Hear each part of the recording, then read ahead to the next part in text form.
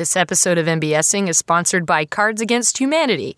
They asked me not to read an ad, so I'm just going to thank them for their constant friendship and support. Enjoy the show. I do my hair toss, check my nails. Baby, how you feeling? Hello, welcome to MBSing. I'm your host, Mary Beth Smith.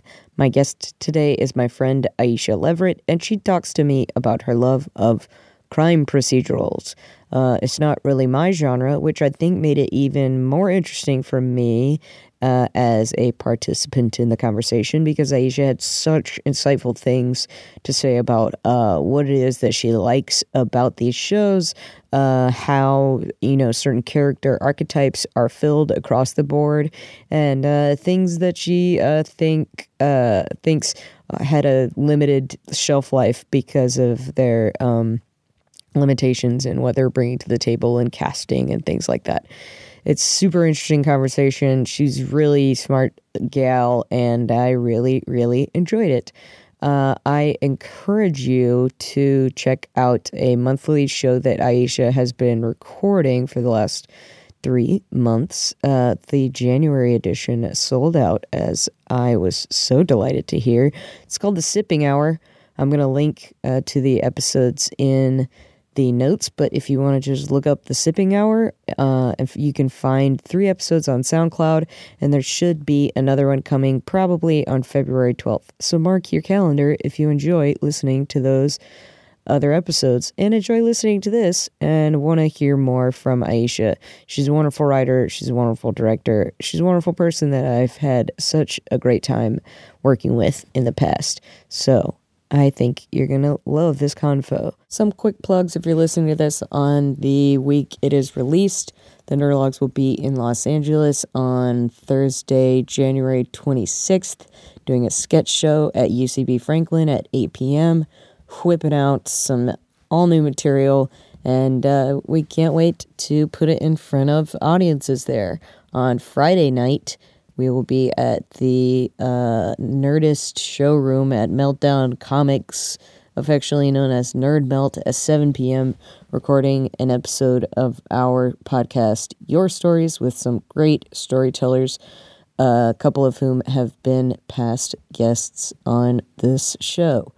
Pretty cool. Can't wait to see people out there.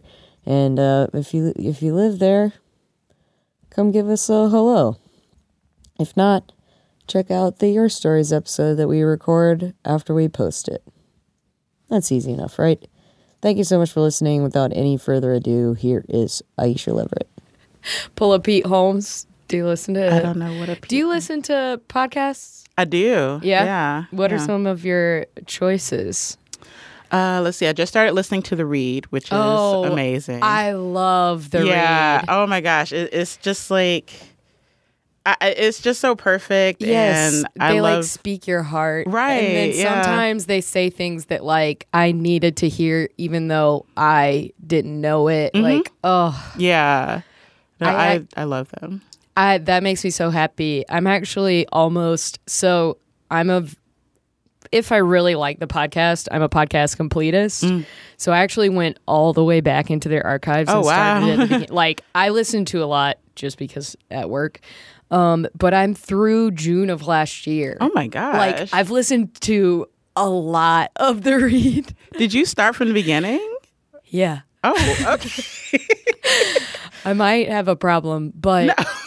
I have also, I listen to so many podcasts that I've been, souring on them. The Read is one of the ones that I still am, devoted to. But I've started listening to more audiobooks, which is probably good for me. But I'm so glad you Oh, my God. I love The Read. I just started listening to it. Somebody recommended What's the Tea with RuPaul and Michelle Visage. I've heard of it. I'm going to jot it down. It's really good. If I had to make one recommendation for a podcast, and I actually, I think Tim Paul posted about this. Oh, really? Yeah. It's My Dad Wrote a Porno. I've heard of this. It is amazing. I've heard it's amazing. It's really just, it's so funny. And the thing that I like about it, because I can kind of relate to the guy situation, my mom isn't writing porn, but she's at that next phase in her life, and like she started painting and stuff. And it's just like amazing because it's like this completely different person that I didn't know. That you never. Yeah. I mean, like it was always there, and it kind of like explained some of my, I think, creativity and stuff. Oh, but that's awesome. Like, yeah. Like she retired. She pulled a George W. Oh my God, yeah. Except like, you know, the whole not being like kind of a war criminal. Yeah, I was going to say, except for like all the other things that come along with being a George she W. was a budget analyst. But, that's so funny. But other than that, it's kind of and like, she's probably a better artist than he is, let's be honest. Yeah, no, she's really good. And that's it's awesome. one of those things where you're just sort of like, when did this happen? You had that in you? Yeah. It's like, this whole time? Yeah, you kind of feel bad as a child. Like, oh, I'm pretty sure I was holding you back. But yeah, so it's really funny. And the sort of rapport between the three friends is really great. And the actual book, is when you're listening to it and you're like, I'm pretty sure sex doesn't work that way. Oh my God. So how does it even work? Do they like read excerpts from it week by week kind of thing? Yeah, and they just kind of comment on it. That sounds great. But yeah, it's like you're like the umpteenth person I know who's like talked about how hilarious that show is. It's so good. And definitely like listen to the footnotes. Love it. With like, I think Elijah Wood did one. Michael Sheen did one. Oh my God. And so it's like listening to other people talk about how much they like this podcast and like, who should we cast in like, the That's movie? so fun. Yeah, it's actually, as far as like kind of growing like this, if you kind of come upon this wonderful piece of art or creativity and it's just like expanding it is actually like kind of impressive how they've expanded it as quickly as they have. And it's still like, every bit of it is still very enjoyable. That's really cool. Yeah. So. My guess today is, do you mind if I use your full name? I know you're like shady about this. I almost just said it without asking. Oh, wow. No, that's cool. I've retired some of my other names. Can I bill you as Miss Aisha Leverett when I post the episode? Yeah. Well, and then, you know, they'll just have good luck finding you otherwise. Yeah, exactly. Or like what you look like or anything like that. I didn't want to blow up your spot without your permission. No, it's I totally appreciate everybody in my life looking out for you. Yeah, tolerating my mild paranoia. Oh, I respect it. Like the guy that I've been dating for a long time has like not been on Facebook basically at all for our whole relationship, and I am mostly envious of it. So anyone who keeps like even more, you know, more of a separation of themselves online than I have, I'm more respect and like am jealous of the capability of doing that. I mean, to me, it's like I really just don't see how people just put all their information out there. I mean, I see why. I mean, if everybody is doing it, then why not? Sure. But I mean, there are some things that people do, and I'm just like, this is how the man is going to get you. Like all those DNA things where it's just like, just spit into a cup and send it off.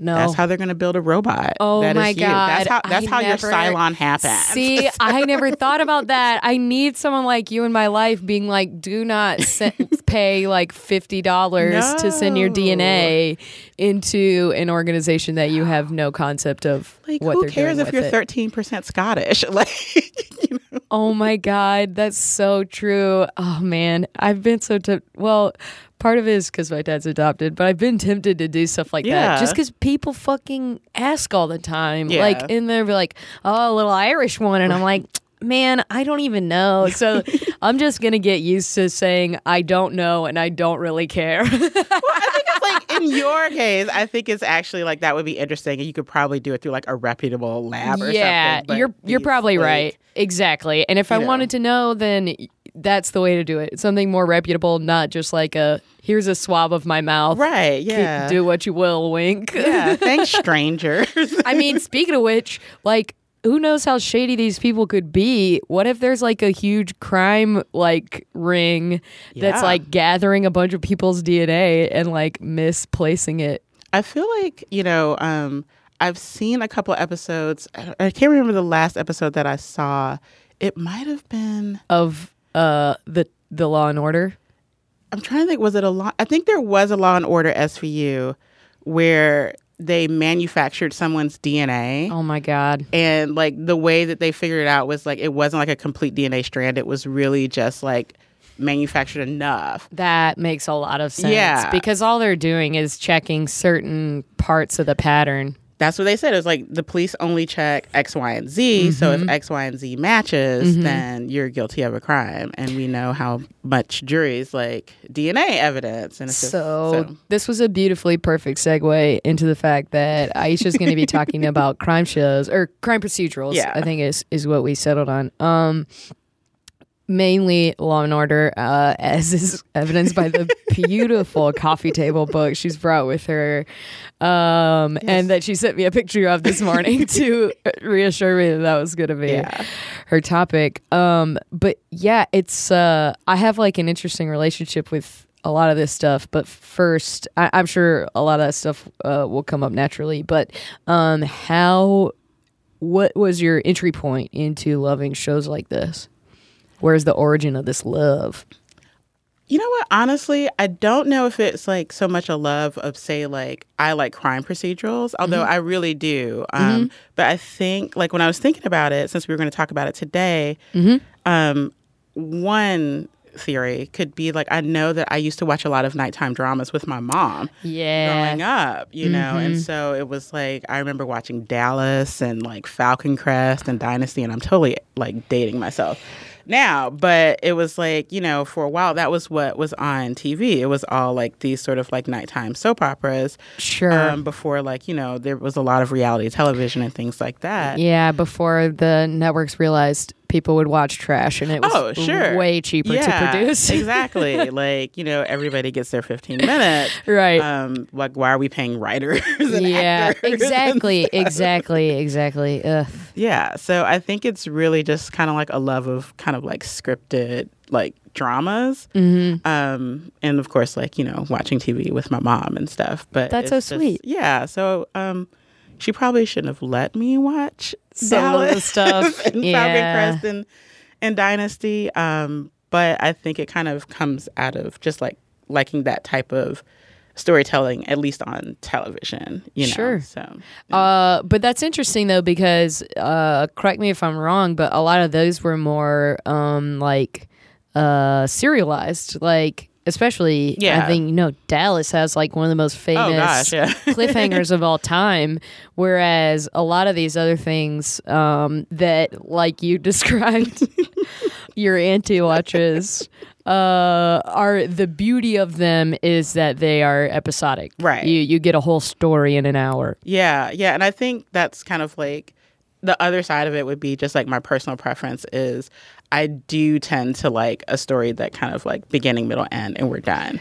Like there's so much to that. Yeah. Like I remember I tried to watch Lost because I saw like the season finale and it was like, you know, when they used to show reruns in the summer. I saw a season finale and I was just like, this is interesting. I want to see how this plays out. Oh, it starts next week? Well, I'll be here, you know, because I watch television live. I don't DVR. So I was like, I'll be here next week. And I was there next week. And it was just like, wait, they didn't answer any of the questions. I don't have time for this. So you also, do you do like Game of Thrones? I did Game of Thrones for a while. I stopped watching Game of Thrones because I just got tired of watching people getting raped every week. Hell yeah. But you love Law and Order SVU. I've come around to Law and Order. Sorry, I called you out. No. I didn't watch SVU in the beginning, actually. Interesting. Because it was really kind of like, I don't want to watch women get assaulted every week. And it was literally like, every week it was just some woman in the alley with her panties like in a trash can. Yeah, that's why that like surprised me because I watched a season of Game of Thrones and I was out for mostly the reasons that you talked about for Lost. Again, and with Lost I watched like a season and a half and I was just like, why does this take so long? Like I'm not going to keep watching something just to find stuff out. Like that's not why I watch something. Yeah, and I don't want to have to actively watch television all the time where it's like all these clues. Like I was talking to my brother about Westworld over the holidays. Another good example of and like something that you hooks you because you're trying to figure it out. Right. Yeah. And it's like, I think it's like very good. And it's like very well acted. I love Jeffrey Wright. Anthony Hopkins, like my brother's like, he's doing his Anthony Hopkins thing. And it's amazing. Right. They're like, kind of both. Jeffrey Wright's kind of doing his Jeffrey Wright thing too. Yeah. So it's I haven't even watched the whole thing, but I've seen, bits and pieces. It's so good. But I'm just like, I could literally watch every third episode of this. Like, I can't watch every episode because I really don't care about it. Preach. Yes. I relate to this so much. Yeah. So like once you got on the Law and Order train, was that it? Like, was it like one of those things where you'd just be at home and throw on a rerun? Well, when I started watching Law and Order, like back in 19 hey, show's been on the air a long time. Oh my gosh! Like I will say I started watching it right about the time that I think it won the Emmy for Best Drama. Okay, so that, go to your internets and figure out when that was. It could have still been a thing that you shouldn't have been watching at your age. You know what I mean? I was in high school, so I think again, I keep That's giving reasonable. you clues. But it wasn't the way that it is now. It really was just like every week, So you didn't like.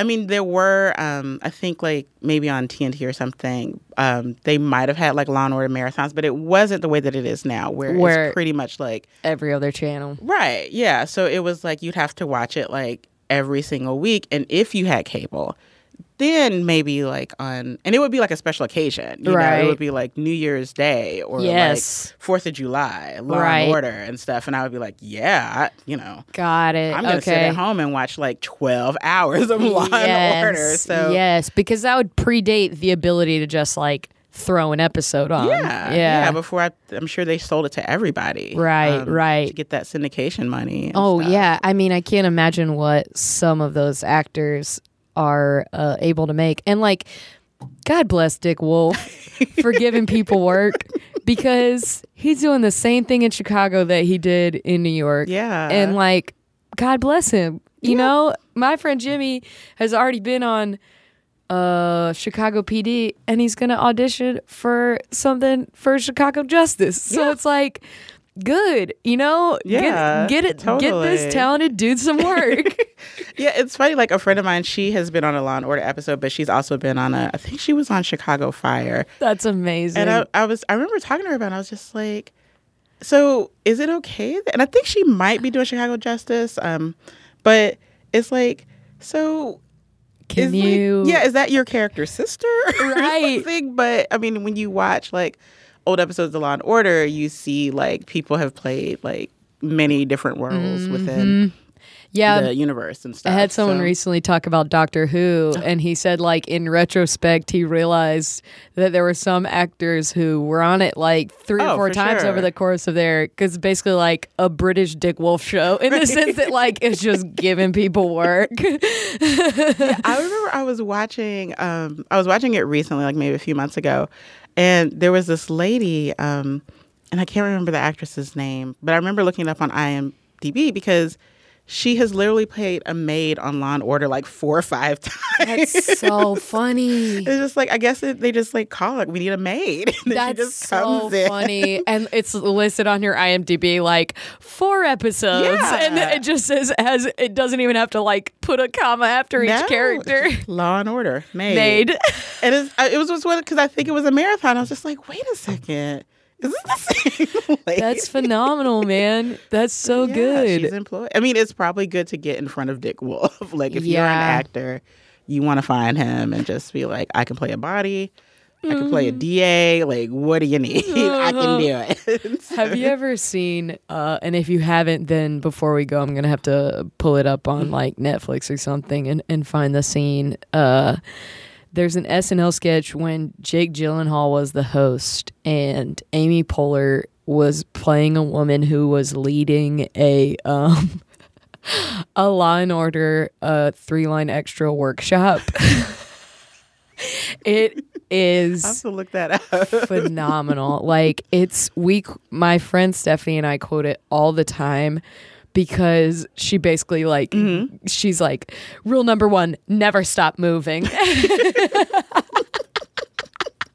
So true. it's you will die. So she'll like act like she's picking up a baby. Okay, I think I have seen it. Okay. She'll like acts like she's picking up a baby and putting it down and like delivering her lines as she's doing it, and then she has Jake Gyllenhaal come up and like move a bunch of boxes. But there's one moment in it where someone calls scene and she like faints. She's like, I'm back. It's good to be back. And I cannot fathom, like, if we find that so funny just as, like, you know, people who know this show and what it's like, I can't fathom how well that would play in New York. You know, like, the New York acting community watching that and just being like, oh my God. You know, it's like what the Californians was for, like, everyone who lived in LA. It's just this, like, such specific thing. But the beauty of it is that anyone who's watched the show can relate to it as well. Yeah. I think about that all the time when I think of Law and Order. So what do you think makes a great ep? Like when you're sitting down for a marathon and one starts and you're like, oh, I love this one. Well, first, you want to get a good cast. Love it. So my favorite Law and Order, I guess, amalgamation or whatever mix is you definitely want your Lenny Briscoe. Okay. Rest in peace, Jerry Orbach. Yeah. I mean, I still, like, when I watch old episodes of Law and Order, I'm just like, did we do enough to save him? Like, but I know he died of, like, I think, like, a form of cancer. I'm not sure which one. So you want Jerry Orbach. You want Benjamin Bratt. Yes. You want the eye candy. Love the B Bratt. If you can't get him, Chris Noth will do in a pinch. Chris what? No. He'll do in a pinch. If it's an emergency. I can't. I feel like we could give each person, like, you know, it's kind of like a Star Trek thing where it's like, who's your ideal captain? Right. Who's your ideal, like, engineer, you know? Yeah. So you want him. I am partial to Angie Harmon. Ooh. Because, yeah, like, I know, surprise, surprise. But maybe it's the whole, like, Southern thing. But yeah, I get that. But what was so crazy about her character was she just basically wanted to, like, death penalty everybody. That's so funny. You're like, is this a death penalty crime? That's so funny. But yeah, she was basically, like, very much, I don't care. Because I think, like, one thing about the show is that, like, it definitely reflects, like, changes in the laws. So I think when she was on there, I think the death penalty was on the table in New York. But I think, like, at other parts in the series, like, death penalty might not have been available or something. That's really interesting. I didn't think, I mean, ripped from the headlines, right? Exactly. So, that's really interesting. Yeah. I didn't think about, especially because of how long it's been on the air, those kind of, like, fluctuating. Oh my God, it's crazy to watch, like, old episodes and see, like, oh, police procedure has changed a lot. Oh, God, I can't imagine. Yeah. I mean, and there are, like, you know, verdicts that you're like, I don't think that verdict would happen today. Or at the very least, like, even if it's, like, legally not sound, it's just not good television, you know? Wow. Like there was one episode I remember I saw recently, and it was, I think it was a black basketball player, and I can't remember who he killed, but it was a white person. And the defense was that as a black person, he had a higher fear of the police because of, like, police brutality and things like that, you know, which today, obviously, we'd be like, yeah. And my eyes got wide because I was like, yeah, preach. Yeah. And I think, like, there have been rulings on this saying, like, yes, this is, like, you know, if a black person runs from the police, that's reasonable. You know, that's not necessarily an indication of guilt. Like, that's an actual, right. Like, like, within the last year or so, there was I don't know if it was a federal court ruling, if it was a more local thing, but there totally was a ruling like that. But on the Law and Order episode, he was still found guilty. And, like, back then, I'm sure it was like, well, you know, if you do the crime, then you gotta do the crime. Whereas now you would be like, well, actually, like, if he did actually, you know, run because he felt threatened by the police, like, this might be self-defense. This might not actually be, like, you know, manslaughter or murder or whatever. Right. I'm assuming it was murder, maybe. That's interesting. So, yeah, and like how they treat suspects and how they talk to, you know, like witnesses and like just little things like that. You're just like, you could never, you know, do that. Yeah, it's today. like, you know, I feel like things like Making a Murder, like the documentary crime wave, I guess I'll say, has had a lot of an effect on that too, I feel. Totally, yeah. It's like, no, you can't bully a teenager into making stuff up. Right, yeah. Because as we've seen relatively recently, he will get off. Like, who knows if poor old Steve Avery will ever get out, but that's the guy Making a Murderer. But like the biggest piece of evidence that they had in the case was that his nephew, who was from the documentary pretty obviously, like, if not, it had at least a learning disability, if not like even more serious, you know, mental disabilities than that. And he was essentially coached and bullied into, you know, well, if this happened, what would it look like? Sure. And so he was like drawing pictures of a murder that he did not see. Right. Is what you're shown. Wow. But he was also had to go to jail. And he just got out recently. That was like a huge news story for people who had watched the show. But the uncle is still in jail. And like, it's just, it's like you said, there's this fascination and obsession with DNA. And I don't know how much, especially shows like CSI have helped with that. Yeah, it's interesting because, like, I used to, like, my first job out of college was working at a legal consulting firm. I think I knew that you had some kind of, like, actual legal background. Yeah, I mean, like, barely. I mean, I was designing courtroom exhibits, and we were doing, like, actually a lot of defense work for, like, mesothelioma cases. Oh, so, wow. Yeah, so it was really, like, not, like, criminal law. It was, I guess, like, civil torts maybe or something. I think that would be right. Yeah. Yeah. So, and then like after that job, I worked at another legal consulting firm, and they actually did like a lot of like criminal cases, and so we had a case. I don't even know. I probably shouldn't talk about this, but we had a case where DNA was at the scene of the crime or whatever. But the defendant, their theory was that the DNA was taken from them. I won't say how because I don't know how many details of this case. I mean, it's a public case. You can find that's a factor in Making a Murderer as well. Yeah, they find that you know, blood tube evidence was like tampered with, right? And there's a question of like whether the sheriff's department like had a hand in like planting evidence. Well, this like.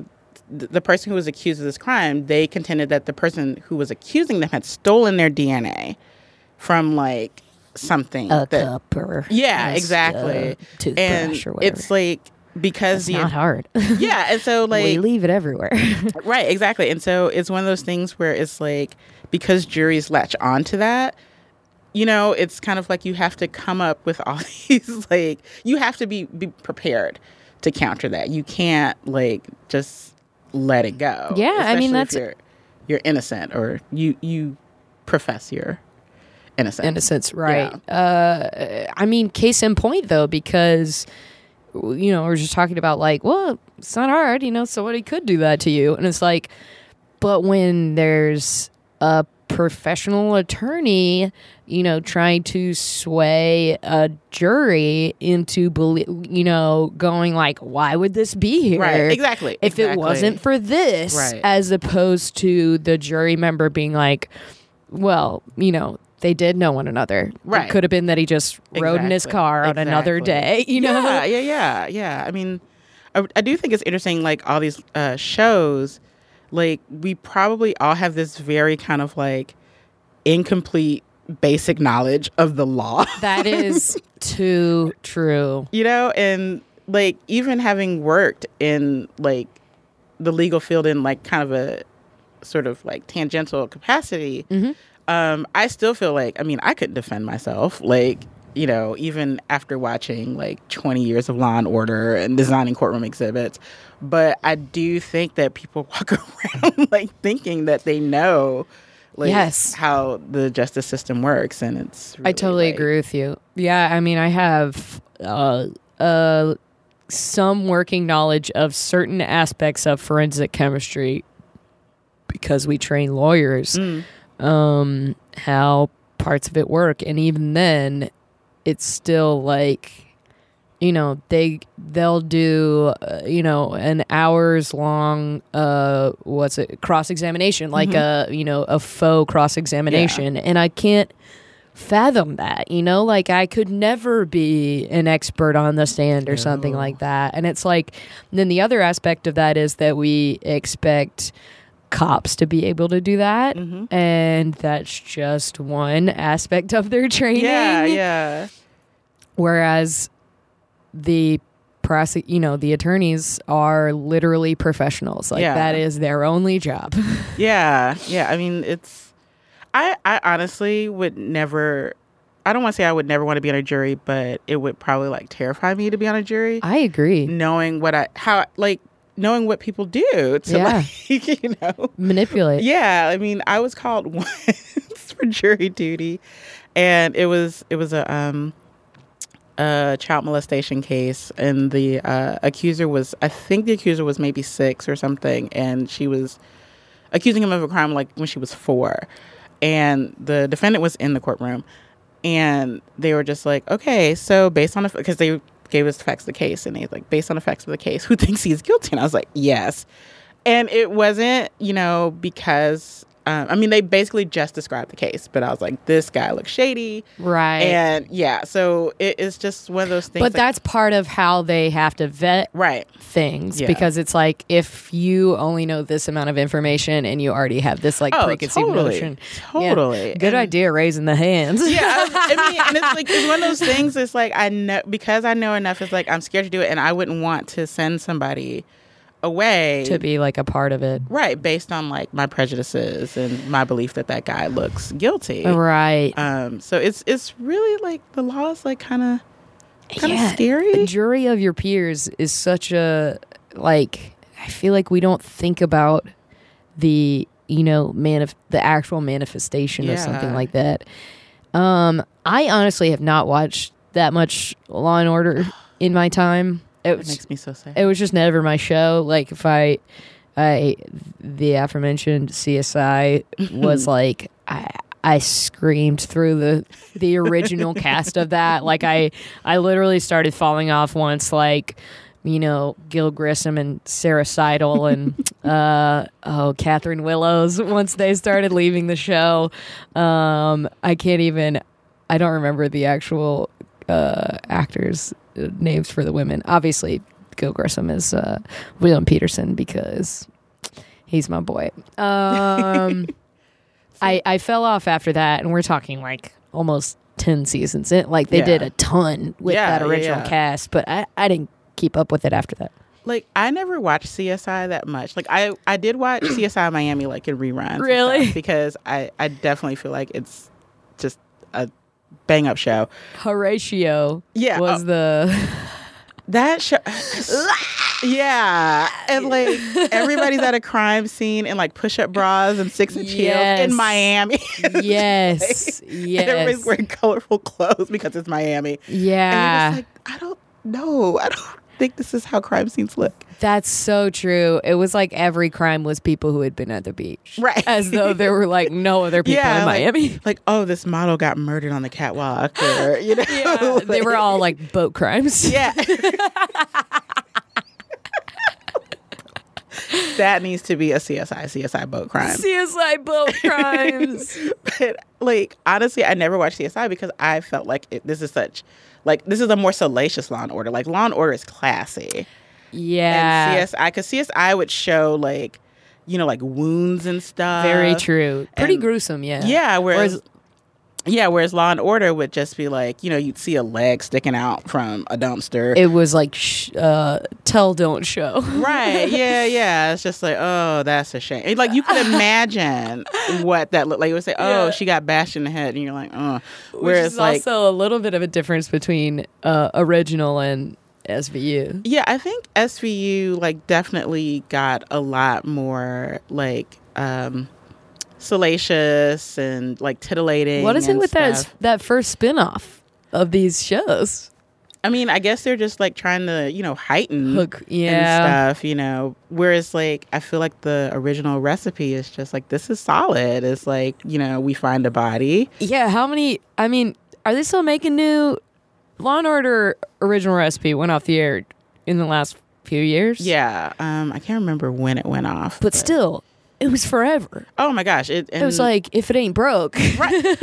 And I remember when it went off the air. Like there were a couple. I think it was like maybe 30 Rock and Parks and Rec. They both made jokes about like, why would you cancel Law and Order? Yes, like, I think you're crazy. right. Yes, I think you're right. I remember that. Yeah, because it really is. It's just like one of those shows because there's always going to be crime.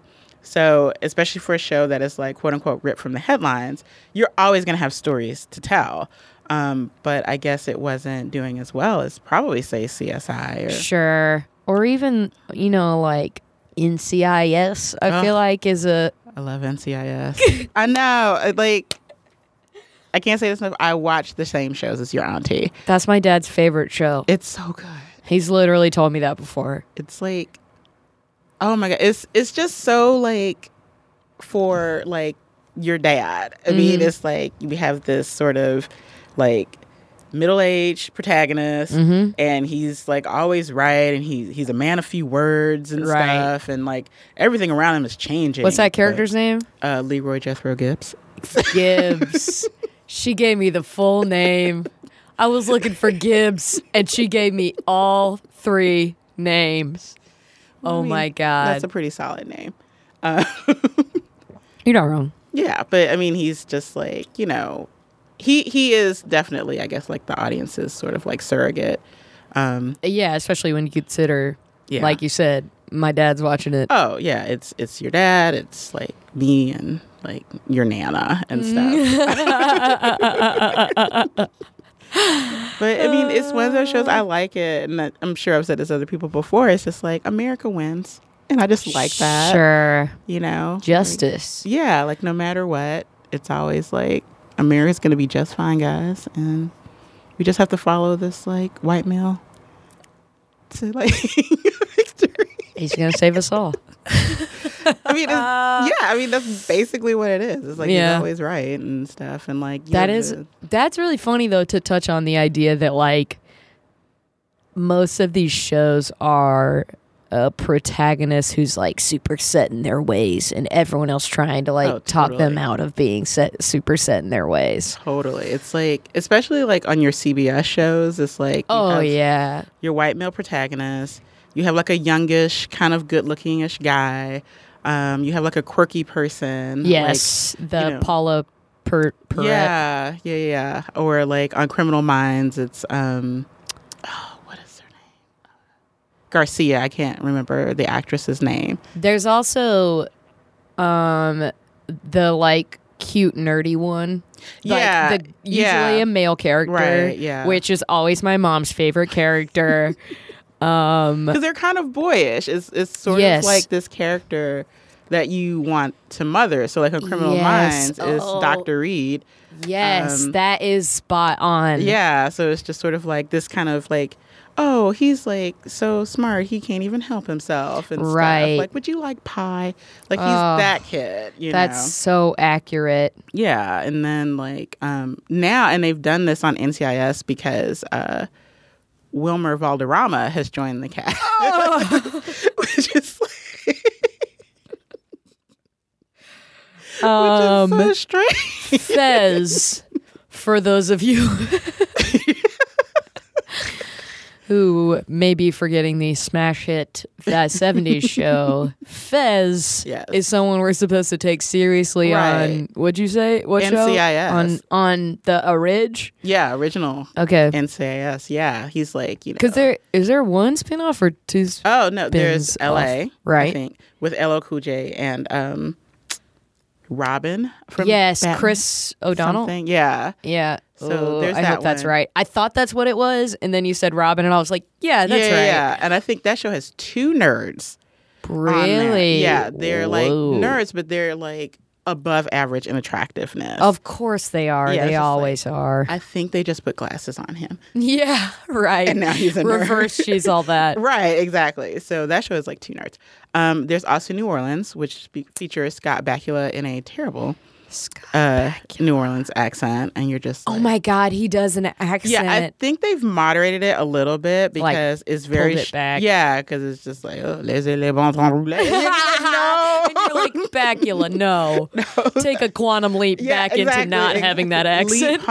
Leap home. Scott Back's Leap Home. Yeah, so there's that one, and is there another one? There very well may be. There's been what four CSIs.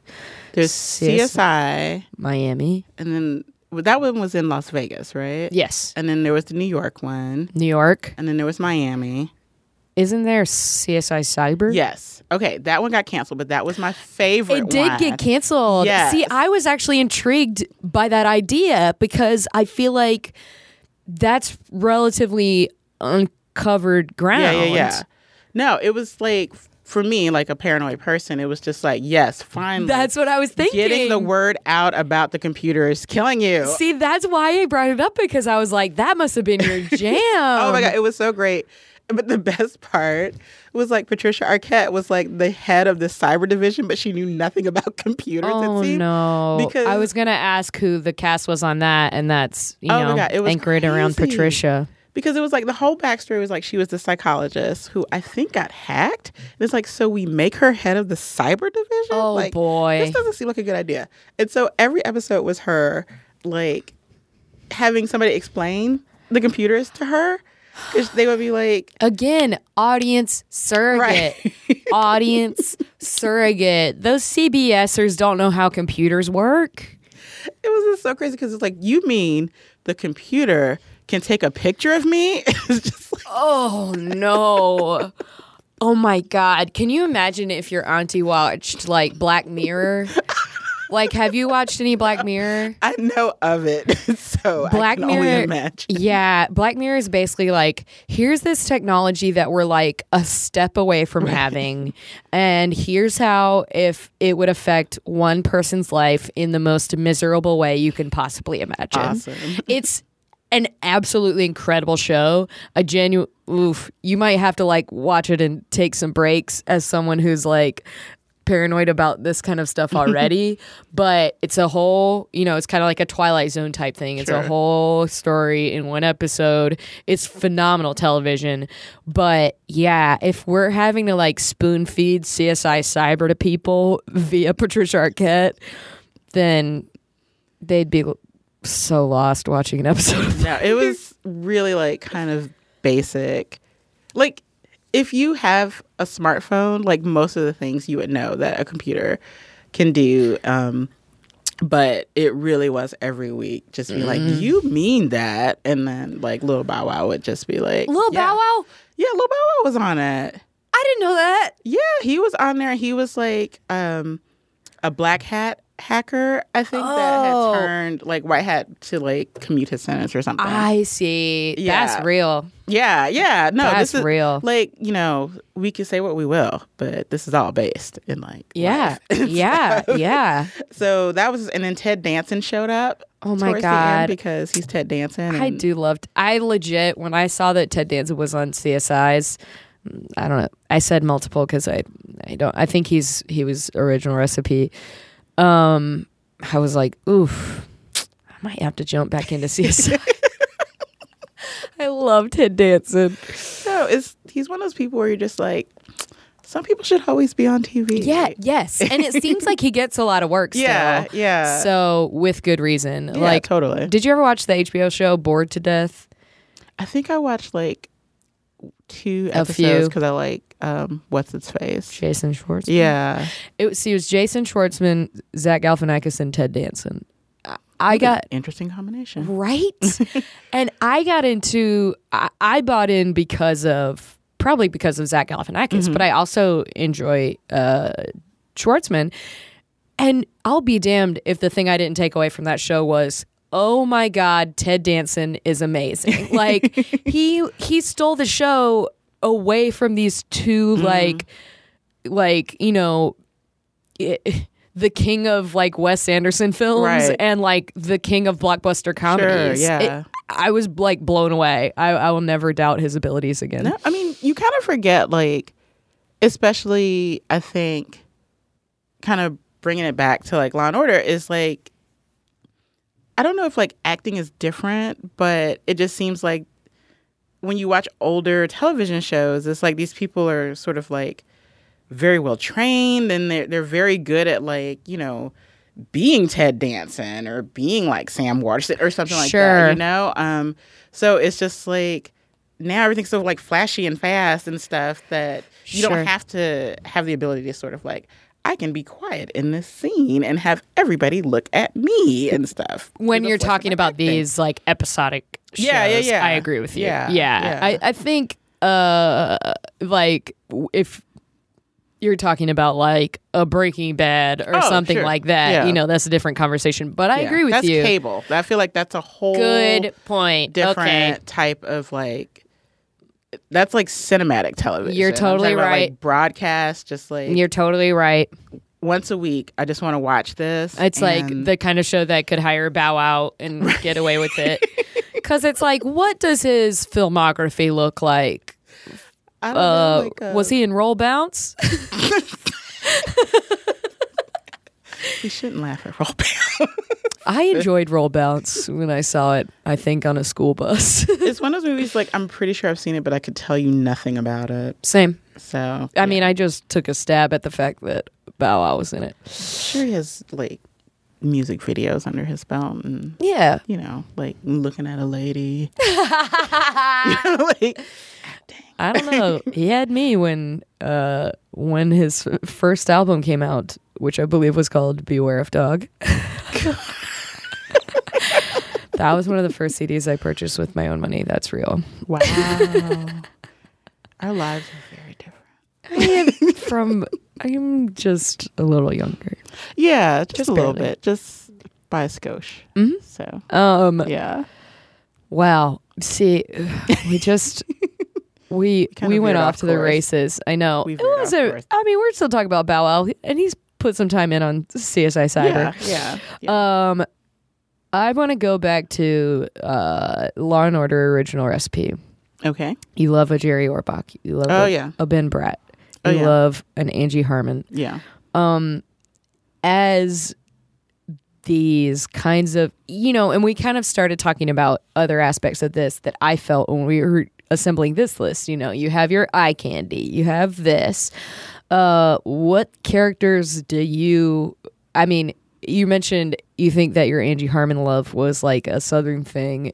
Do you find yourself, where's the Aisha surrogate, I guess? You know, I think, honestly, it's more that there isn't an Aisha surrogate. So it's like I can watch all these like crime shows because none of this stuff happens to like, I mean, Black people don't get killed in like crazy ways. Like, I can watch Criminal Minds because, like, we don't get killed by serial killers and stuff. There was one episode where... That is so funny. Yeah, so it's just like... It's total escapism. Yeah, like... That is so funny. Nobody's gonna, like, you know, like, rape me because I'm blonde and I remind them of somebody. Right. Like, that's not gonna happen. Right. But there was one episode of Criminal Minds where they were talking to this lady and she was, like... a plus-size, fair-skinned Black woman living by herself. And I'm just like, that I live by myself. But she was like, you know, on the phone. And she's like, oh, yeah, I got this note. Because the killer was like sending notes to people. And they were like, oh, get out of the house. She's like, oh, okay. And I'm like, yay, I live But then the killer found her. No. What did they reveal when they went inside the criminal's mind? What? I assume that's how those episodes end.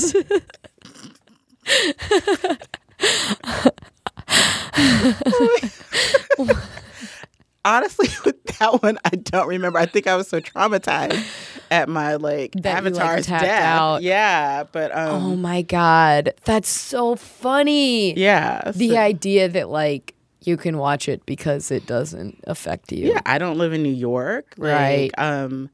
Like I said, I'm not knock on wood, I'm not the typical sort of crime victim on these shows. Right. So it really is just I'm not a famous person because they'll have the ones where the famous people kill somebody. Right. Or the best ones are when rich people and they have to go into this rarefied world where everybody's hiding everything and yes. very polite but mean to detectives. That's so funny. I do feel like that was a big thing on Las Vegas because it was all these high rollers or CSI Las Vegas. Yeah.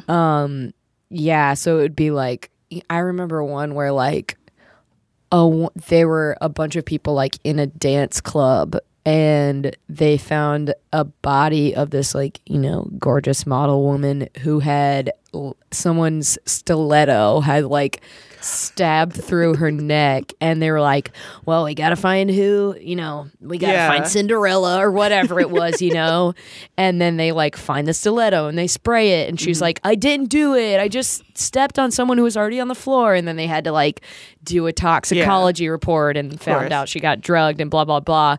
But that was definitely a big Las Vegas thing was that I totally agree with you was a total degree of separation from my life. Yeah, it's I don't think I can count on one hand probably the times that the victim has been a Black woman that I can remember, know, and I felt there was some sort of oh, we're similar in some way, so this is kind of making me nervous. But so it's the one place you're okay with less representation. Yeah, as far as me being able to watch it on that side of the equation, on a regular basis, maybe throw some women of color, I mean, in the courtroom, right? Trying to talk people being lawyers and stuff. Yeah, that part's cool. Yeah. I think you look back at Law and Order, and there have been so many actors and actresses. There was one recently I watched, and Viola Davis was an attorney on there. So it's if we're doing that, that's cool. Yeah, but I don't want to be the victim. Yeah, it's you're already the victim. Yeah, life is I'm a victim Law of and life. Ordering my ass, but I don't I have a friend and she watches SVU to go to sleep, and I'm just how can you watch it? Literally every single victim on there is a pretty white woman. I will never. Sometimes they're not even pretty, and you're just. I will never understand that. I don't get it. I watch Parks and Rec, Brooklyn Nine-Nine. I want something to give me a hug as I go to sleep. Yeah, but I mean and I know a lot of women do that. I know. Yeah, it's very popular to just watch SVU, you watch it over and over again, and that does seem to be the show of choice from this genre for women of my demographic. Yeah. Which I just don't understand it. I don't get it either. I've never understood that. I just I'll watch SVU because even those episodes where it is a woman crime victim, I kind of tend to not watch them unless it's the crime is just so kind of far-fetched, and it's just well, I'm never sure do that. There was definitely a big element of that on on the CSI shows as well. It'd be we gotta throw this pig in an alley to see how the bugs manifest over the course of 6 days, to see how long this corpse actually That's a real thing they did. Gil Grissom was an entomologist. That was his specialty. Of course. So that's what you need at a criminal lab facility. Right. So all of his big focal episodes would have to do with the bugs that were on the body. See, And you know what? I think that's another difference between like the Law and Order and like some of your kind of like other crime shows. Is like, and on Law and Order, it would be like, hey, the lab's backed up. You know? Right. Like, That's so whereas so CSI is like true. they're doing experiments. It's like you have a control. That is so true. It's like we have a control group over here. And it's just, whereas Law and Order was just like, I'm sorry, but we just don't have the manpower right now. You're going to have to wait 2 weeks. I have never thought about that, but like you could not be saying a truer statement about how forensic science works and how, if that really is how stuff is like portrayed in Law and Order, as I would imagine. I mean, we're talking about like, there's a woman in California who was just elected to Senate, I believe, who one of her biggest like court cases was that she it managed to like pass something that they had to clear out like a backlog of rape kits. Oh, okay. I think I did hear about this story. And they're saying she's, I wish I could remember her name, but they're saying she's like a front runner for some big Democratic positions. And it's like, good, you know, like this is totally a reason why our justice system doesn't work and why it lets people down and why these things perpetuate themselves. And she was on the front lines, like trying to change shit. Yeah. That's so funny. That I never thought about that where CSI is concerned. Like, not to mention that it's not like, I mean, I know that it's not like you put a thing on, you press a button, right? It works. That's not how I know that.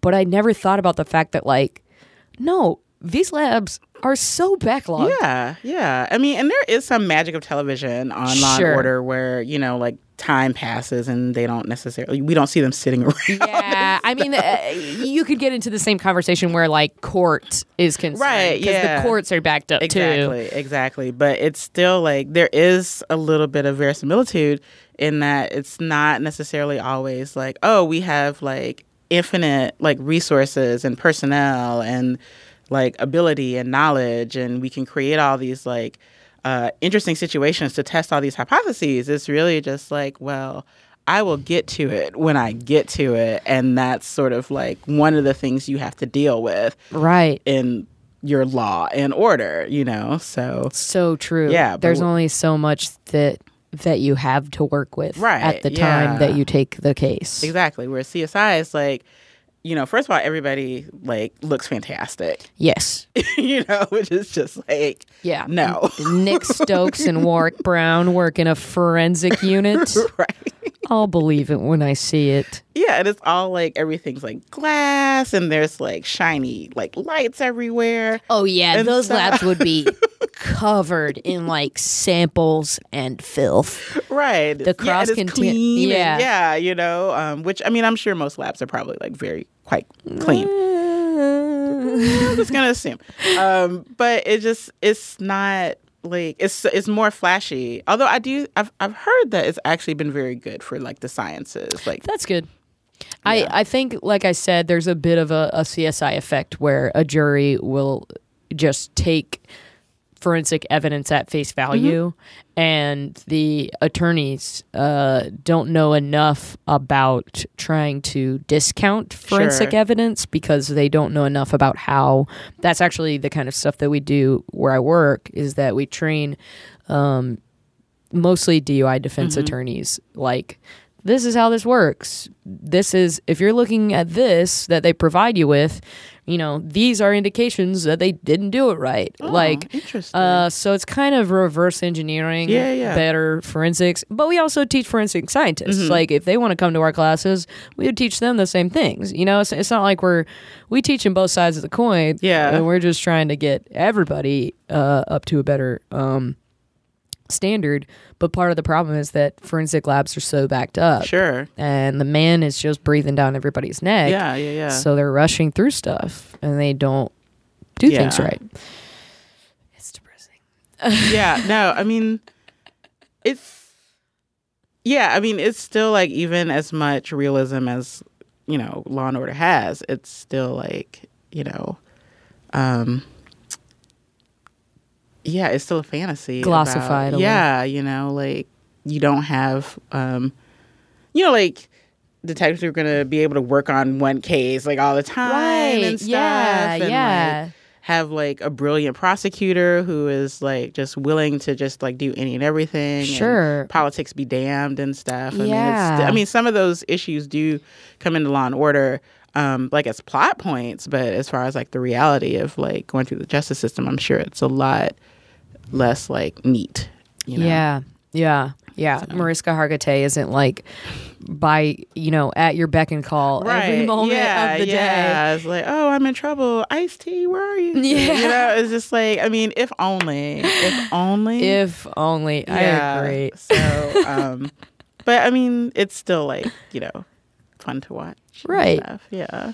So. Where does do you have like other favorite we've talked about so many, but I feel like I would love to hear you speak to like the ones that really work the best for you, and maybe like characters and stories across the board over the years that have been like, man, I remember this one episode of Criminal Intent. Oh, gosh. Is that one still on the air? No, that one's not. That was like the wackadoodle one. Yeah.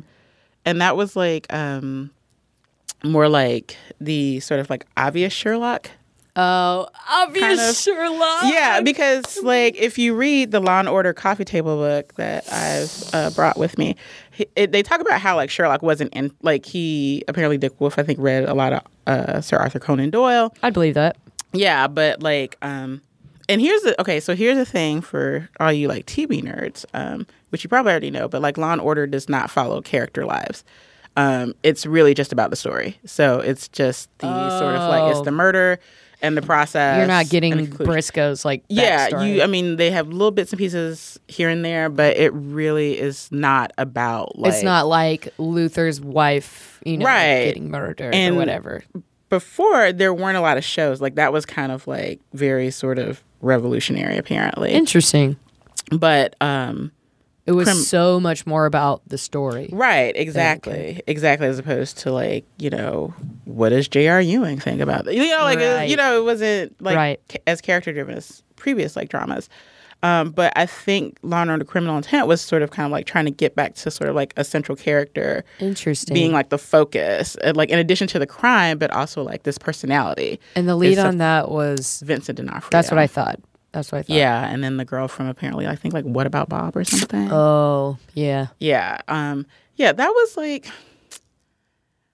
it was one of those things like at the time, like if you're a Law and Order junkie and you just want to fix, it's good. I guess that's where I'm coming from. Is like, what's the fix? What's the one that you'll like throw on when you're making dinner versus the one that you would like choose to put on? Sure. Yeah, like that would probably be one. Like if it's just like, it's Saturday afternoon, it's 2:00, I don't feel like doing anything. Oh, Law and Order Criminal Intent is on. Okay. Right. I will. This will do. Right. This will do. Right. But it's not like I don't think it holds up as well. And kind of partly because it is so character driven that you can't. You kind of have to know what's going on with the character, right? And where that's he the beauty is. Of these yeah. Whereas this one, you just jump in and you're just like, oh, okay, like somebody got murdered and everything. It's not like, oh, this is an episode where Vincent D'Onofrio's character feuds with his rival and stuff, you don't have to know all these other details to kind of figure out what's going on.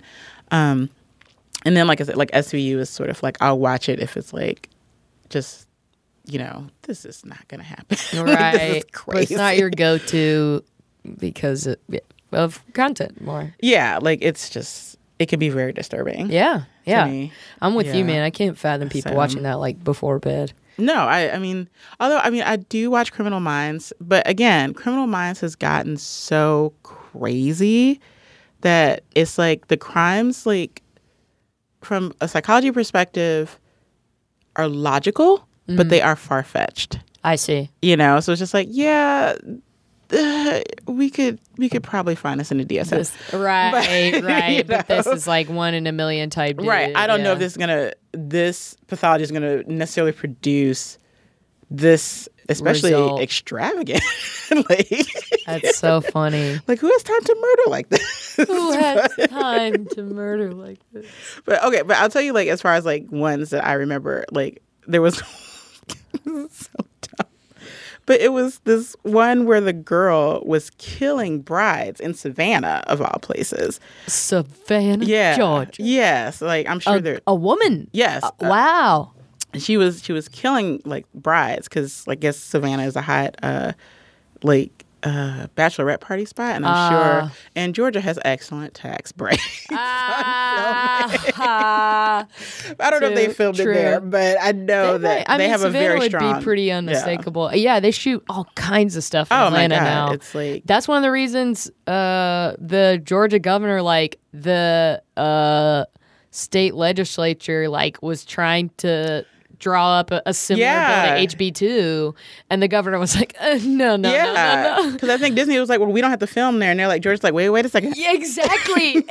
Don't leave yet. Nikki Haley too. Nikki Haley was like, no, we want the green money. Right, you know, we hate these people too, but you know, we aren't like Pat McCrory dumb, right, and backwards to like drive our film industry Georgia that's likes freaking money. booming into the ground. Right. Yeah. We need all of the superheroes here. Yeah. Seriously, like Iron Man, don't leave yet. Yeah. Give us a second. We'll let anybody use the bathrooms. I promise. We'll figure it out, but just don't go.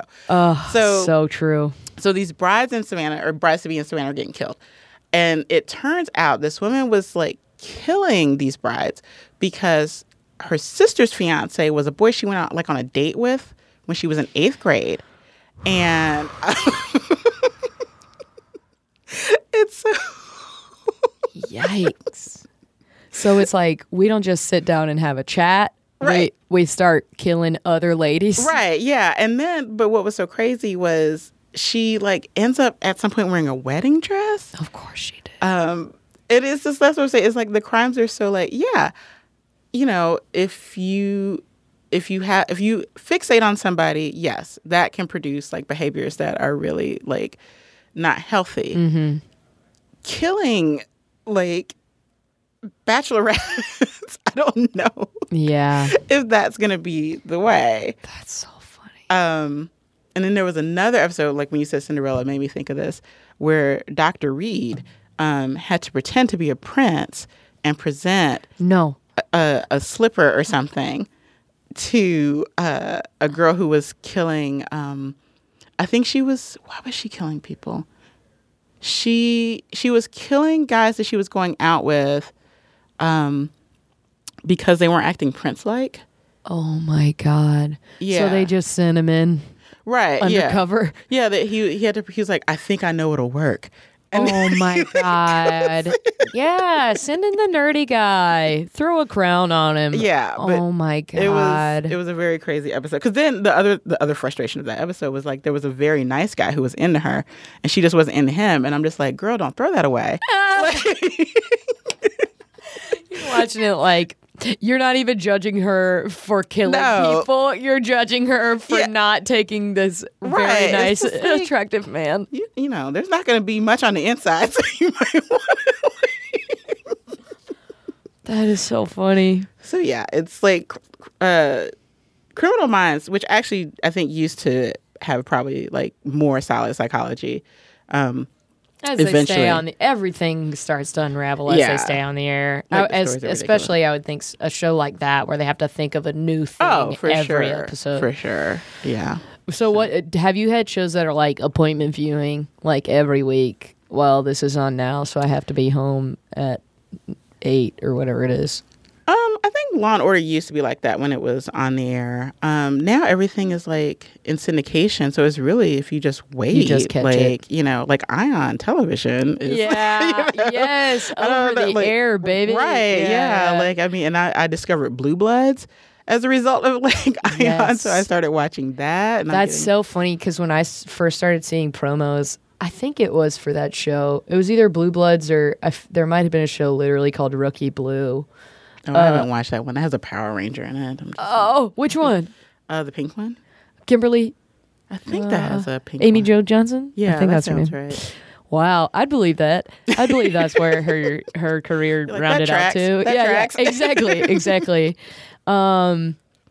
Yeah, whenever I saw promos for that show, I was like, are they never going to have a 5th season? Like, those characters aren't rookies anymore if this show stays on. This is a real, like, down on yourself way to enter into making television, making a show about rookies.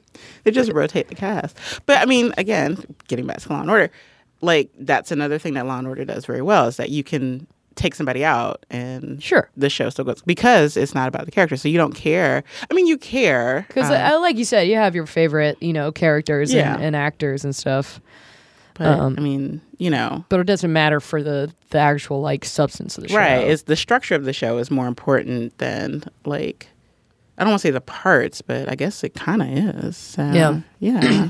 Well, before we get too much farther, I want to bring up a very important person. We've thrown around the name Sherlock a few times. I just want to ask you how you feel about Benedict Cumberbatch. Yeah. Okay. So he is amazing. Yeah, he has a weird, sexy otter face. He does. Yeah, and like I've always said, he looks like England and Martian Manhunter had a baby. But it worked out. I mean, England and Martian Manhunter. But I mean, I like Martian Manhunter. It's cool. But okay, so when we were talking about this earlier, because there are 2 Sherlock procedurals on TV right now. Right. An American one and the British one with Benedict Cumberbatch. Who is actually like, he gets a lot of sort of like, oh, he's this like sexy British dude. He's actually like a good actor. So he's actually a great actor. Yeah. To me, that lends to his attractiveness. Right. Yeah. And I feel like anyone who, I think there was a bit about that when he hosted Saturday Night Live. I was going to say, I'm sure you saw it. Of course I watched it. Of course. You got to, fangirls got to fangirl. Support. Make people feel welcome in this country. Yeah. I thought he did great. Make people feel welcome.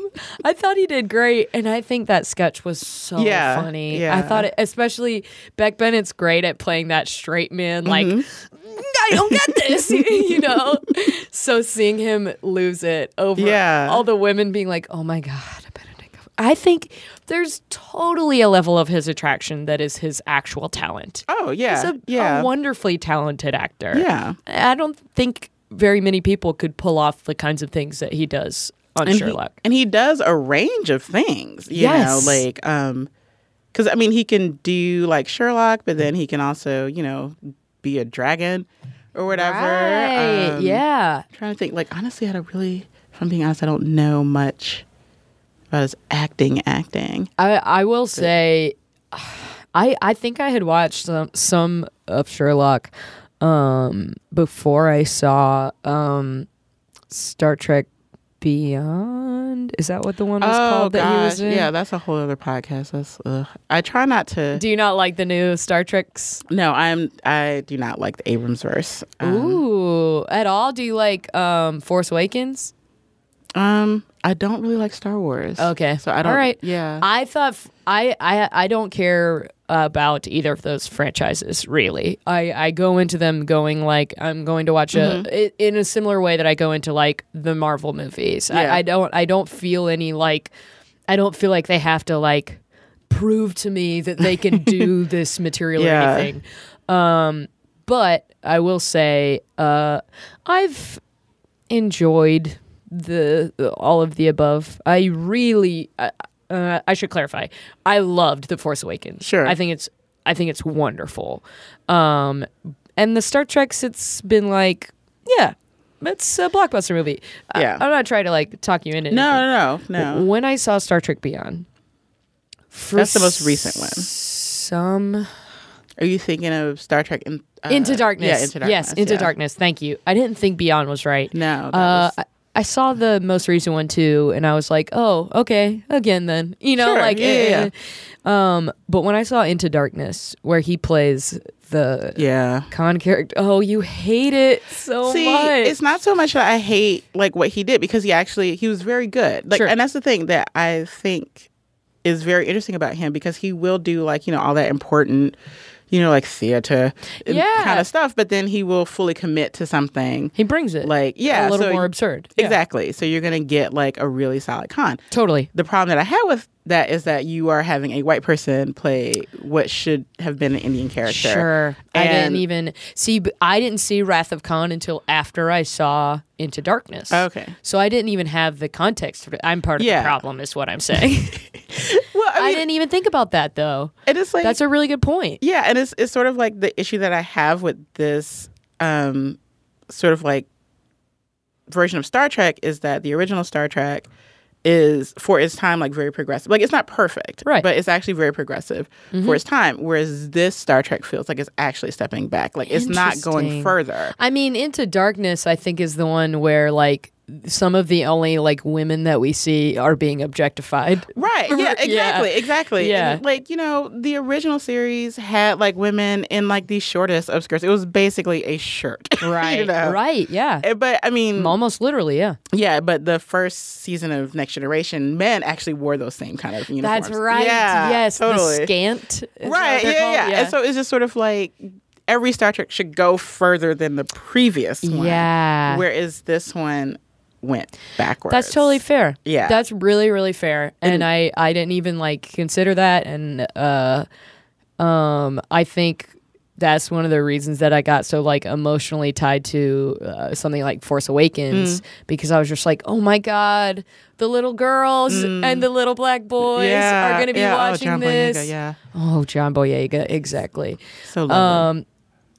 Just beautiful. Yeah. And so much fun to watch. But all I was going to say, the only reason I bring this up is for some reason when I saw Into Darkness, I was like,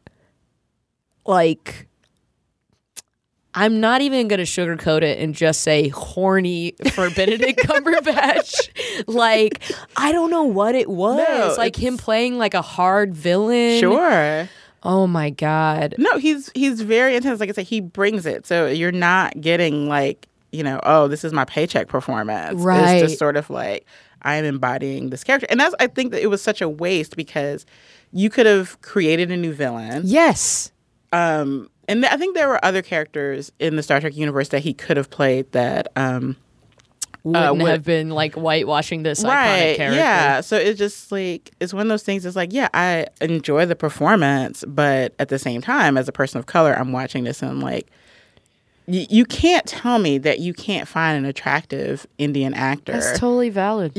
Like, I mean, and don't tell me it's money. Right. Because like Bollywood is like, they're doing gangbusters. Yeah, so you just open it in India and you're like making your money back. That's so true. Yeah. It's really one of those things where it's just like, I get it. You want to cast Benedict Cumberbatch in something. I agree that you should. Right. But as far as like create this a new particular villain, make story it a goes, different one. Yeah, like it just seemed like a missed opportunity. So that is honestly, totally valid. Like that seems to be a common theme with Benedict Cumberbatch, where it's like he's this really great actor, but he just ends up in like problematic shit. So it's like bummer. I haven't seen Doctor Strange because it's just like, oh. I actually thought about that when we were talking about Khan, because they did the same thing essentially, and I did see it, and it was a bummer. Like I understand their thought processes, but it doesn't mean that I agree with their thought processes. Yeah. And from what I heard, it's an amazing movie, and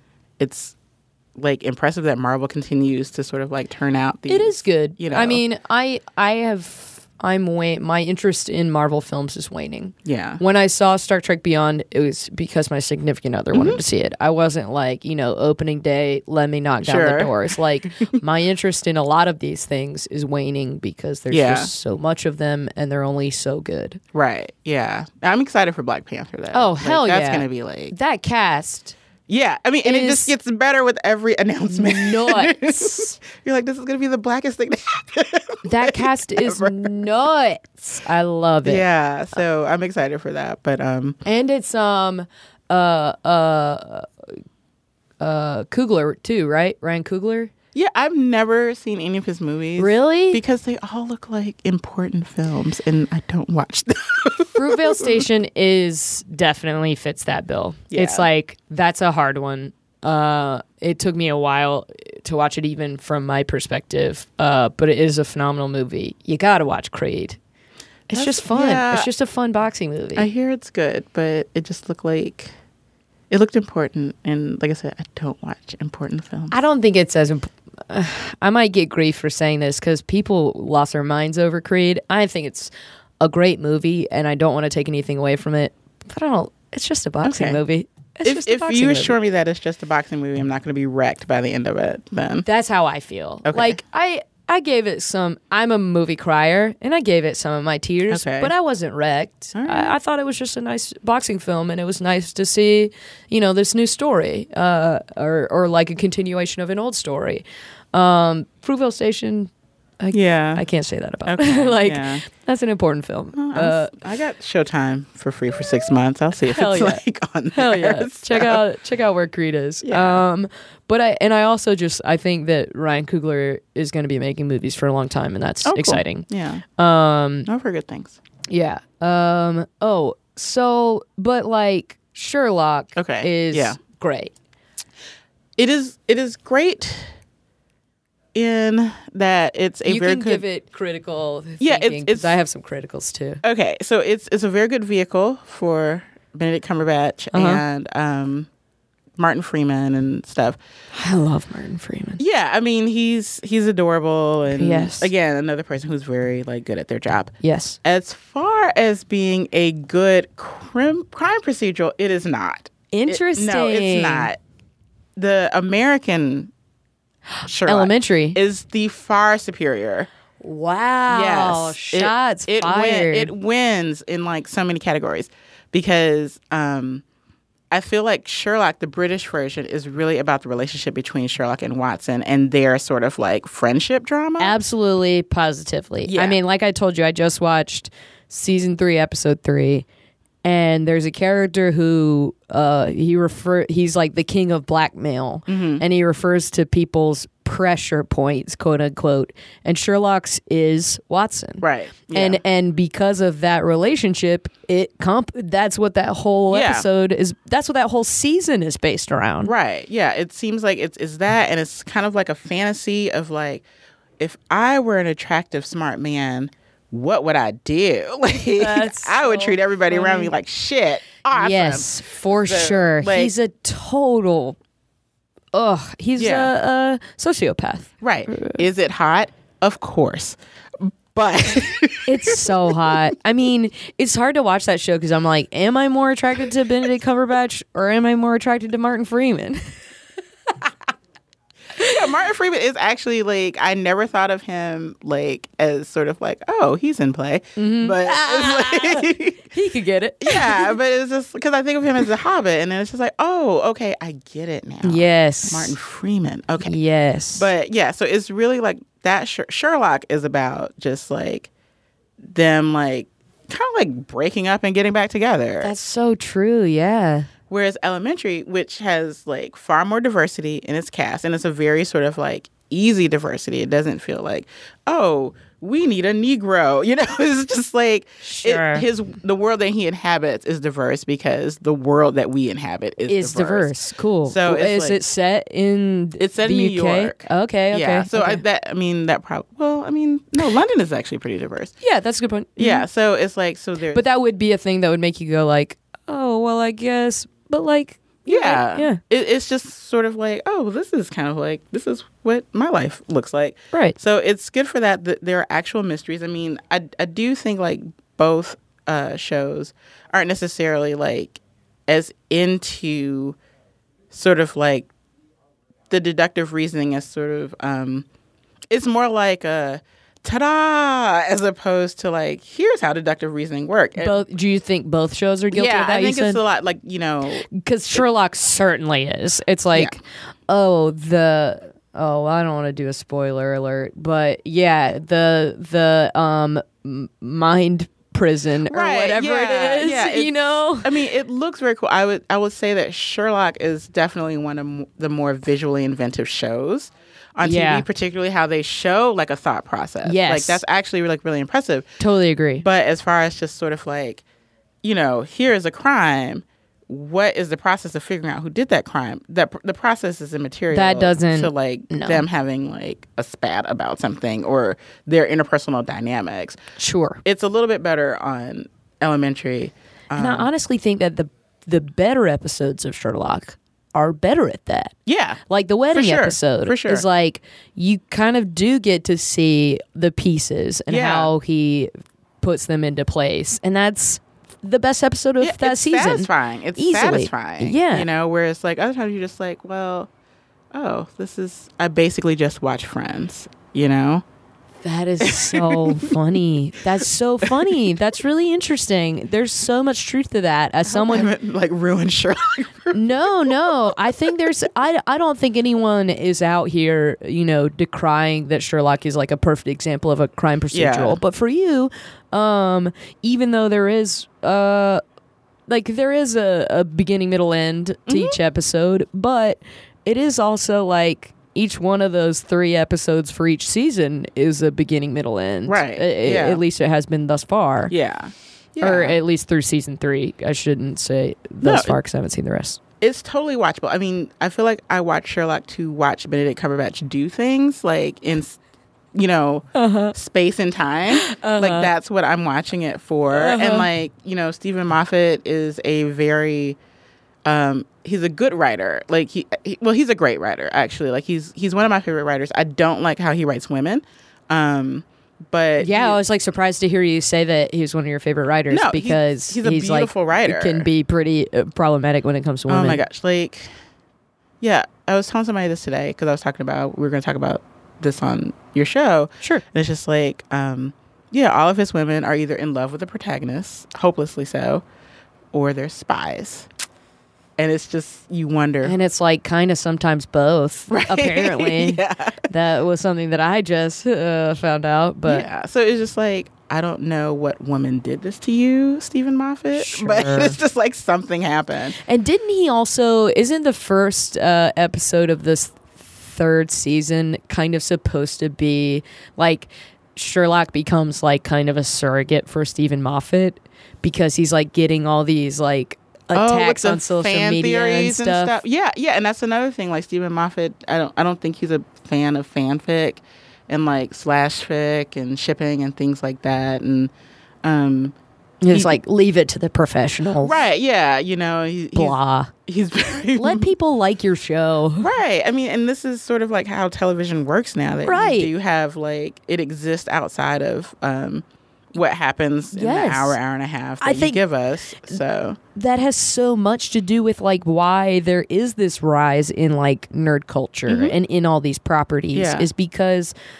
these people love going to them and talking about what's going to be in them and watching the trailer over and over again and you know talking about like who that one lady that's in Captain America Civil War, the one who like works for Black Panther, who's like standing in the way of the car, and she's like, "If you don't move, I'm gonna make you," or something. She was amazing. That's what I'm saying. It's like what? Yeah, it's like a woman watching that, or like a person of color, especially like anyone who sees that as a reflection of them, gets to go like, "Oh my God, who do you think that woman is?" Yeah. No, it's totally fun to. I think it is fun to sort of like. They talked about that on the read. I think that's why it like stuck in my head. I don't think I've heard that episode yet, so I have to listen to that. But I mean, like, you know, as somebody who likes Star Trek and stuff, like I understand.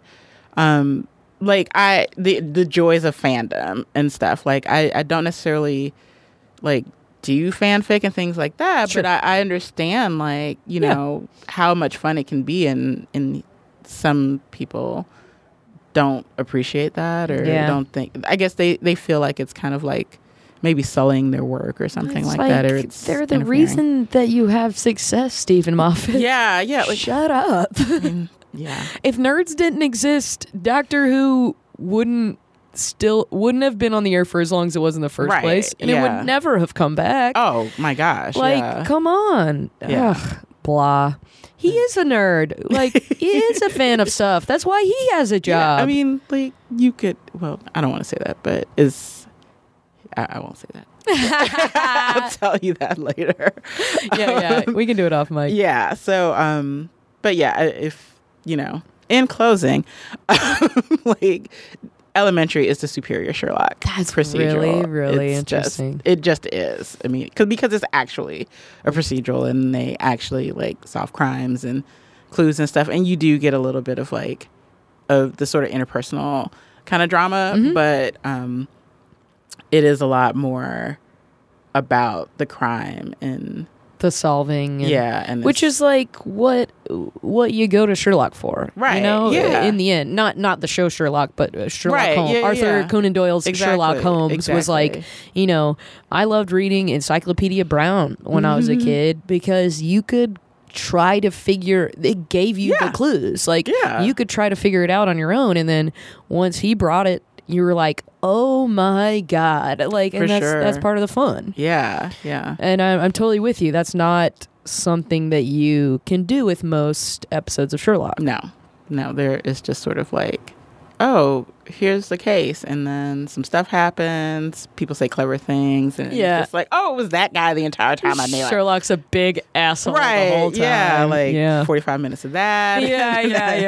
Yeah. So, but I mean, like I said, it's fun to watch, and it's very well done. It is entertaining, if nothing else. Absolutely, to the point where I think some of the entertainment undermines the quality of the show. In my opinion. Yeah. It has like a little bit of the Game of Thrones effect where it's like, ooh, we don't know how to throw a good twist in here, so somebody's going to get murdered. You know what I mean? Or like, or we're going to tell you that they're murdered, but they're not. You know, like, and I can't, I just like can't abide by that. Yeah. I don't think that's good writing. Yeah. Well, again, Law and Order. Bum. It's just, I mean, it's a story, and I think that's like, I like stories, and I think this beautifully dovetails into my last question, which is how do you feel like your love of crime procedurals influences you creatively? And you can also speak to how it influences like your life in general, but I don't think it influences my life in general, but I do think, like I said, I like very straightforward stories. Like, I don't, like, when I do writing, I don't necessarily do very complicated things. Like, I'd rather like something very simple that is perhaps taken to another, like the next level, or is an interesting sort of like, oh, and then let's add this. Sure. And I think, like, you know, Law and Order. Like, say a story like Lucy and Desi, but we swap their roles. You laugh, but it's like, I know. I laugh because there's truth in comedy, and I love that I was able to like be a part of something like that with you, because that is exactly that exemplifies what you're speaking to, I think. Yeah, like, I don't do like really sort of like crazy, you know, all these like moving parts and bits and pieces and things like that. I really just sort of like, you know, a simple motivation, a simple problem to be solved. Kind of like a simple story, but heightened. Right. Basically. Yeah. I mean, that's totally what I'm drawn to in film and in stage productions and stuff like that. Like, I love, it's part of the reason I can't get into like fantasy as much. I feel like it's so like long and world buildy, but I love, like, you know, give me like a Juno all day. I love it. Like, it's just this story about this one girl who got pregnant and it sucked, and she had to figure out how to make amends with it, you know, like, totally. And the heightening aspect is that they all talk real snappy because Diablo Cody wrote it. Right. Like, who cares? Some people talk like that. Yeah. But I think that's fun to watch. And it's like, I don't want to say it's relatable, but this is going to sound like it's easy. You know, you can sort of like enjoy it without feeling like, oh, I have to be doing all these extra things in order to get something from this story. Yes. It's really just like, oh, I understand what this is. I understand why this character is doing That's this. totally the draw of shows like this. Yeah, it's really just sort of Because people don't want straightforward. People's lives are challenging. Yeah.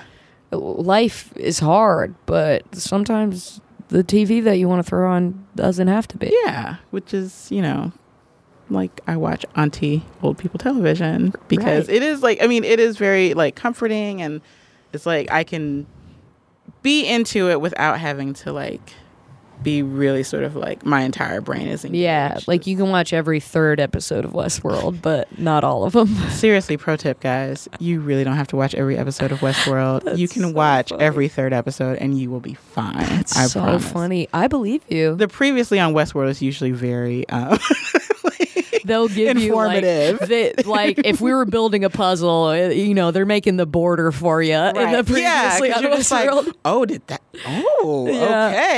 okay. That's hysterical. I'm ready. Man, I relate to that really hard. Yeah, for sure. I mean, I think that's one of the things that I like about comedy is that like comedy on television is very rarely a through line, and I think some of the best comedy has a balance of both. Sure. And I think that we've, from what we've discussed, where these crime shows are concerned, like in Elementary, it's Yeah. like it's a little bit of a little of the chocolate and a little bit of the peanut butter.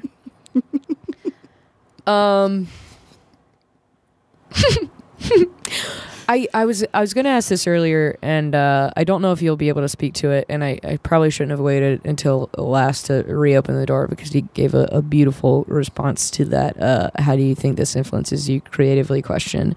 But do you know much about the writing process of shows like this? No, I don't know anything at all. I'd be really interested in like, how do they, we say rip from the headlines Yeah. and that's how they promote the show, but these people can't be like law professors, Or they're, can they? they're TV writers. I mean, That's a show. That's a law professor going to write for a crime procedural. well, I mean, this is not exactly that, but it's like Dr. Phil was basically like, That's interesting. a trial yeah. consultant, and Yeah. then he became Dr. Phil and Huh. and stuff, And kept corrupting us all. Yeah, it's, yeah. Well, I was gonna say like, no, never mind. We'll talk about that later. Okay. Have you read this bad boy cover to cover?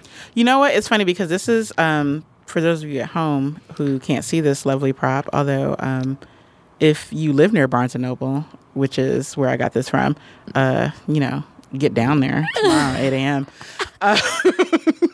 They might all be gone after this. It's a beautiful. But this is all crime scenes. But Oh. I skipped the crime scene part, and this actually does have some stuff about the process in it. Cool. That I skimmed last night, and I was like, I don't care about that. I just want That's to read about. really funny.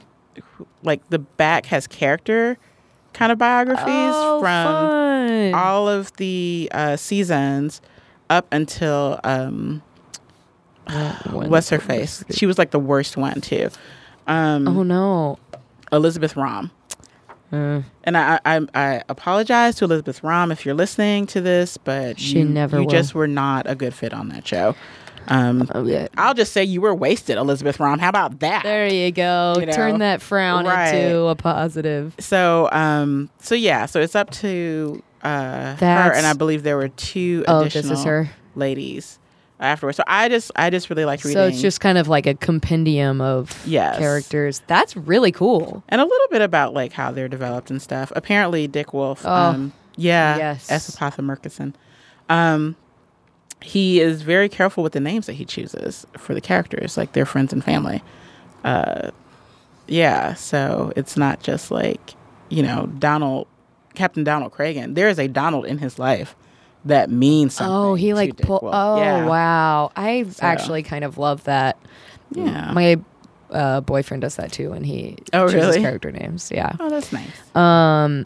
It's very sweet to read. It's not like I've like read him name a character Mary Beth or something, but he'll like his They're all Mary Beth. yeah, ugh, that would be disgusting. But like his protagonists are always like amalgamations of like his friends' names, and I think it's so sweet. That's very sweet. Do you find yourself doing little things like that when you write, like taking notes from Dick Wolf? Probably not consciously, but I'm sure that because I do like that type of storytelling, I'm sure that I do. I bet you're right. Yeah. Thank you so much for doing this with me. Oh, no, thank you for having me. It was a joy. Can I say like 2 more very quick things? Please, okay. please. So, if you do like Law and Order, I would highly recommend Googling. You Google AV Club, Sam Waterston, Law and Order. Okay. This was an amazing thing. Seriously, if you are a Law and Order fan, this will be the best thing you've ever seen. I usually ask if there's anything else you'd be remiss if you didn't mention, and I didn't do that. And of course, it's like the time that you had something that you wanted to No, I was thinking when we were talking about this is the first thing that came to my head. Flippin', AV Club, Sam Waterston. Yeah, so there was an article about Sam Waterston. I can't remember what it was, but the comments become an episode of Law and Order. It is amazing. It is like seriously. So someone just like started commenting like the voiceover from the beginning. Like Detective Lenny Briscoe, and he makes a sardonic remark, and then it goes through the trial. Like they go to the medical examiner. It's it is an amazing piece of internet like beauty happening. Yeah, that's amazing. I love it. So please, if you are a Law and Order fan, look that up. Have that be in your life. When I am sad, I go and look at that because it's just so beautiful and perfect. I love that. Okay, so then the other thing I would mention is the Tommy Westphal hypothesis, which encompasses the Law and Order universe. So it's the idea that everything on television happens in the same universe. And part of the reason, like every show is connected to each other. And it's like the end of St. Elsewhere, there's a kid and it's all a dream or whatever. Right. Sorry if you have not finished binge watching St. Elsewhere. But it's like the idea that this all happened to a kid in his mind.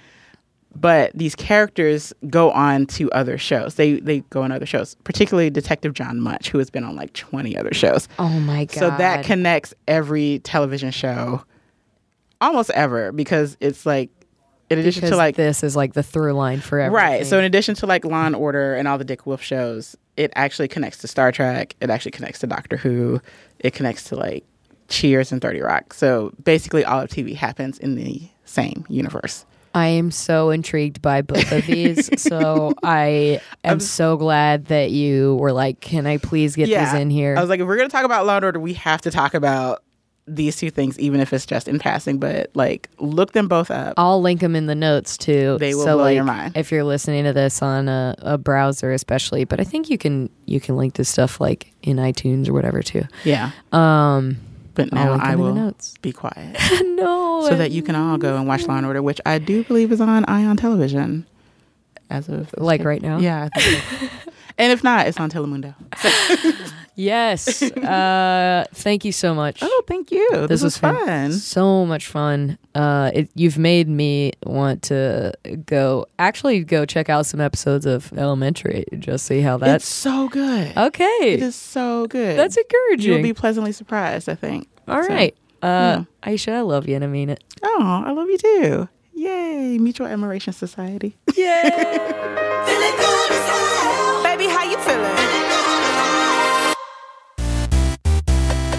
This has been a Nerdologues production. If you'd like to help make more things like this, please visit patreon.com/nerdologues to donate today.